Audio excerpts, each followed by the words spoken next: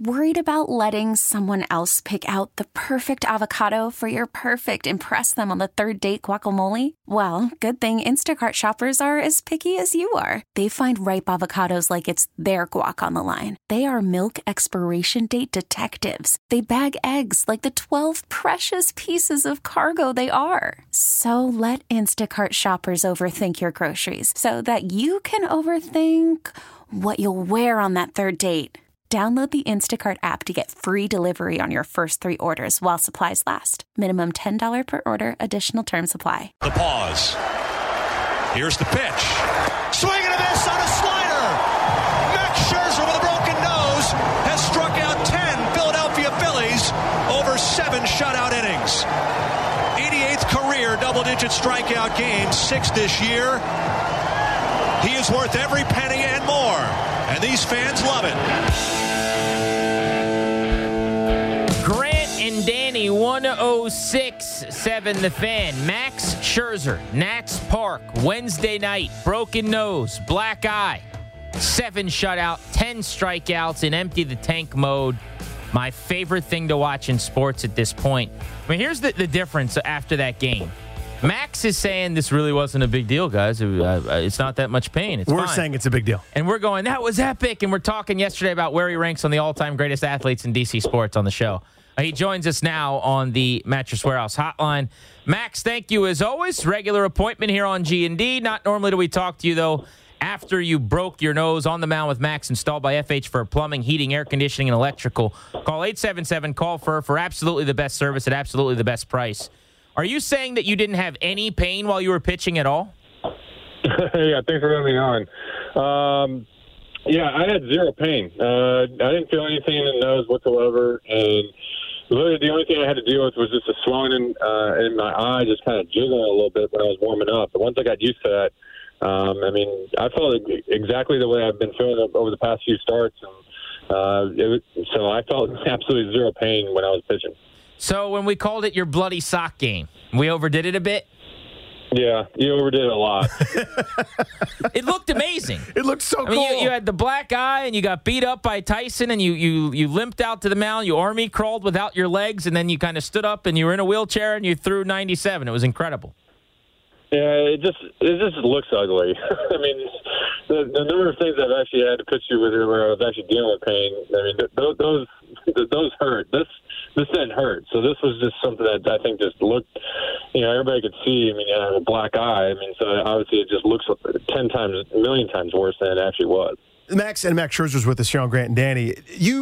I know you've mentioned that the most important thing for you is, obviously his location, his spotting the ball, and then making sure your off-speed stuff is working and playing off your fastball. But it's impossible not to notice you're throwing harder over your last several starts. And it kind of went back to you told us about your posture and that tweak you've made. Is that something you're conscious of now that your fastball's buzzing a little bit right now? I think the velo is more of a product of the weather than it is of anything I'm actually doing. But, I mean, I also feel like my fastball location is also picked up a tick, and I'm able to get through the ball in the correct way so that I can locate better. So from the mechanics standpoint, yes, that's definitely something that, when I made that kind of tweak, I really feel like I'm driving through the ball in a much more direct line towards home plate. And I really feel like that's the reason why I'm having success. For the velo, I mean, it's just warmed up. I mean, anytime you have nice humid weather, my entire life, anytime you get humid weather, it always plays up a little bit more because you're just nice and loose. So you'd be touching 102 in August when it's that humid? I've never touched 100. So. Well, go into that a little bit though for folks that may not know about it. When the weather warms up, why is that? You sort of feel better? Is it easier? The ball jumps a little bit. There's carry to it. Go into why that might be.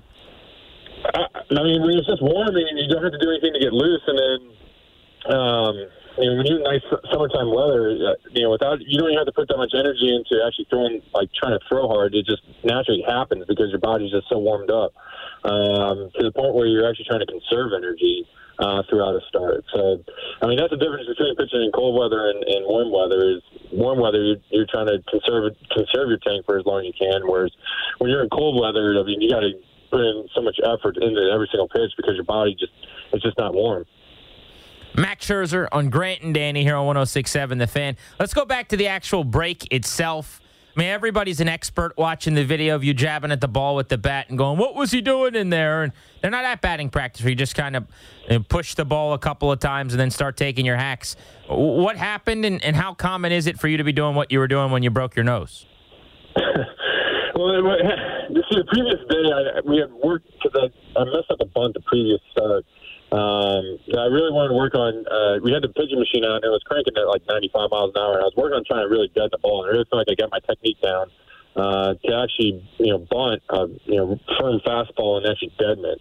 And so the next day, Bobby was, our VP guy was he's flipping him in there, just warming. He was just getting his arm loose, and so like. Those are pointless bunts to me anyway, to bunt those balls when they're flipping at 40. Like, you get nothing out of it when you're used to bunting 90. And so my hand-eye coordination just got off just a click, and it's just my hands got in a bad position. And it's one of those freak things that happen where it just hit the bat at the right angle where it just went into my face. So, one, did you know it was broken right away, or did you have to wait for the results to come back? And then two, at what point did you say, I don't care about this, I'm pitching? Like, was there ever a moment where you thought, I'll miss my start tomorrow? Well, because he was lobbing it in there. When it hit my face, I didn't think it was that bad. That when I initially got hit, I got hit in the face, but it was literally throwing like 40 miles an hour in there, just getting his arm loose. So I really didn't think it was that bad. And I looked down and I saw I was bleeding. Like, oh gosh, this is a little bit more than I thought. And then it continued to bleed a little bit, and then everybody looked up and they're like, "Oh, you got a broken nose." I was like, "Oh my gosh," because I didn't feel that much pain considering what was going on. And so they went in there, the docs said it immediately, and I was like, "I'm good." And I felt like I was good. I wasn't in that much actual pain. And they, wanted to get the CT scan, make sure there wasn't any like eye fractures or any other face fractures, and just for the doctors to give the thumbs up for me to pitch. But the whole time I was good to go. Had you ever broken anything before? Yeah, I've broken the nose before basketball. Back when I was a kid, I took an elbow to the nose, so it's not fun. When they said it, maybe this is a dumb question, but I've never broken my nose. Is that just like you're gripping onto something and it's like a pop back into place and it's painful, or are you like, did they somehow numb it? What do they do? No, you just gotta just suck it up a little bit and let them press on something that hurts a little bit. And it only took a little. It wasn't that bad. They just had the doctor just kind of said it real quick. You did a good job. And even the people at the CT scan were impressed at how well he did it. Well, it's the only thing in common I have with you. Obviously, I don't have your ability or your toughness or anything else, but I have broken my nose.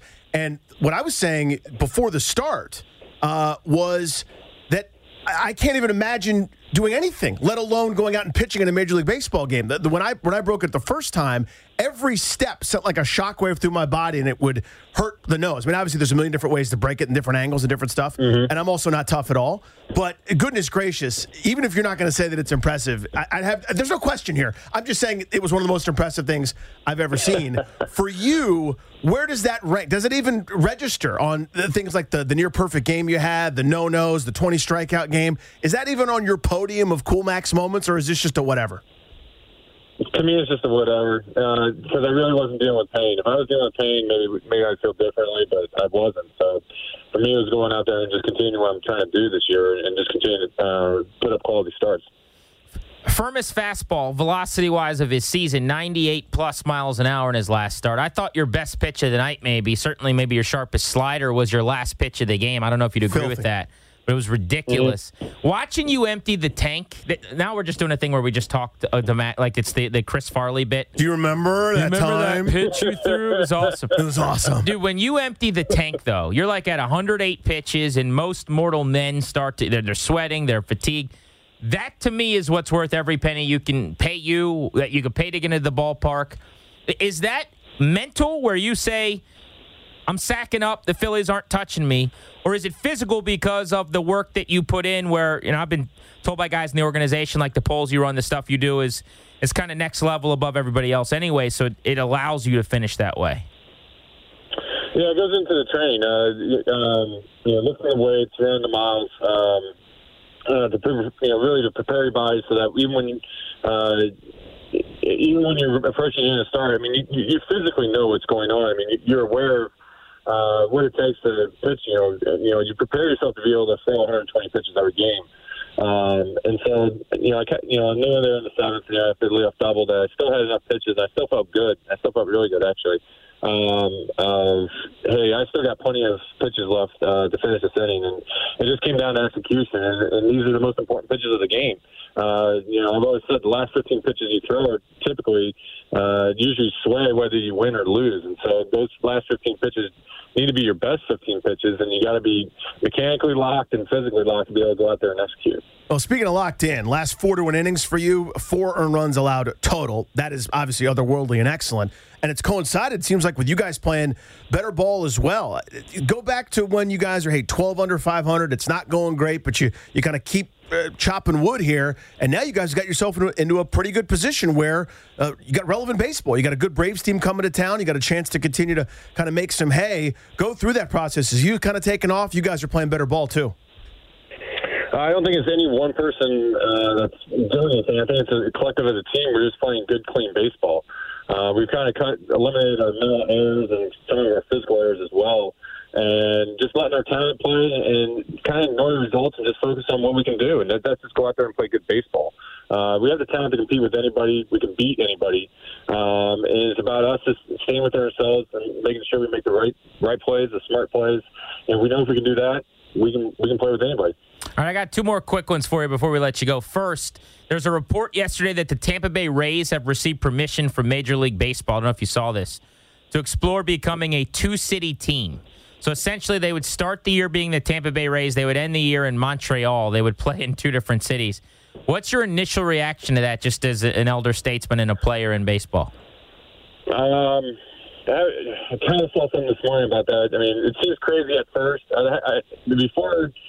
Yeah, I'd really have a true opinion. I'd like to hear what the full kind of report of what they envision and what that would look like from the player's side. Because the initial reaction would be, obviously, that seems crazy, but you never know. They might actually have a better layout of how how the logistics of it will work out from the player's side. So it'd be a little bit premature to come to an opinion yet. Understood. Second one, I think, is an easier opinion probably because it's something that you've dealt with in the past. The Lerners sent out a letter yesterday. They've extended the netting at home. They're going to extend it at the All-Star break, basically all the way down toward the foul poles. Your thoughts on that? It just depends on how high the netting is. As a whole, I think we've definitely seen it's a good thing because we have seen so many foul balls that are just screaming into the stands, and they can really obviously do damage. And so, obviously, anytime if somebody's got their kids at the game, and you're talking about balls that are being flown into the stands, then you can really do some serious damage. So, obviously, any type of safety precautions for the fans is always a good thing. Max, you're the best, buddy. Appreciate it, man. Keep chopping wood as always, buddy. All right, appreciate it. Thanks for having me. See ya. There's Max Scherzer. He has not given up a run since 1916. Broken nose or no broken nose. We're Grant and Danny. You're listening to The Fan. Alex Smith spoke publicly for the first time since breaking his ankle. We'll tell you what he said. T-Mobile has invested billions to light up America's largest 5G network, from big cities to small towns, including right here in yours. And great coverage is just the beginning. Right now, families and small businesses can save up to 20% versus AT&T and Verizon when they switch. Visit your local T-Mobile store today.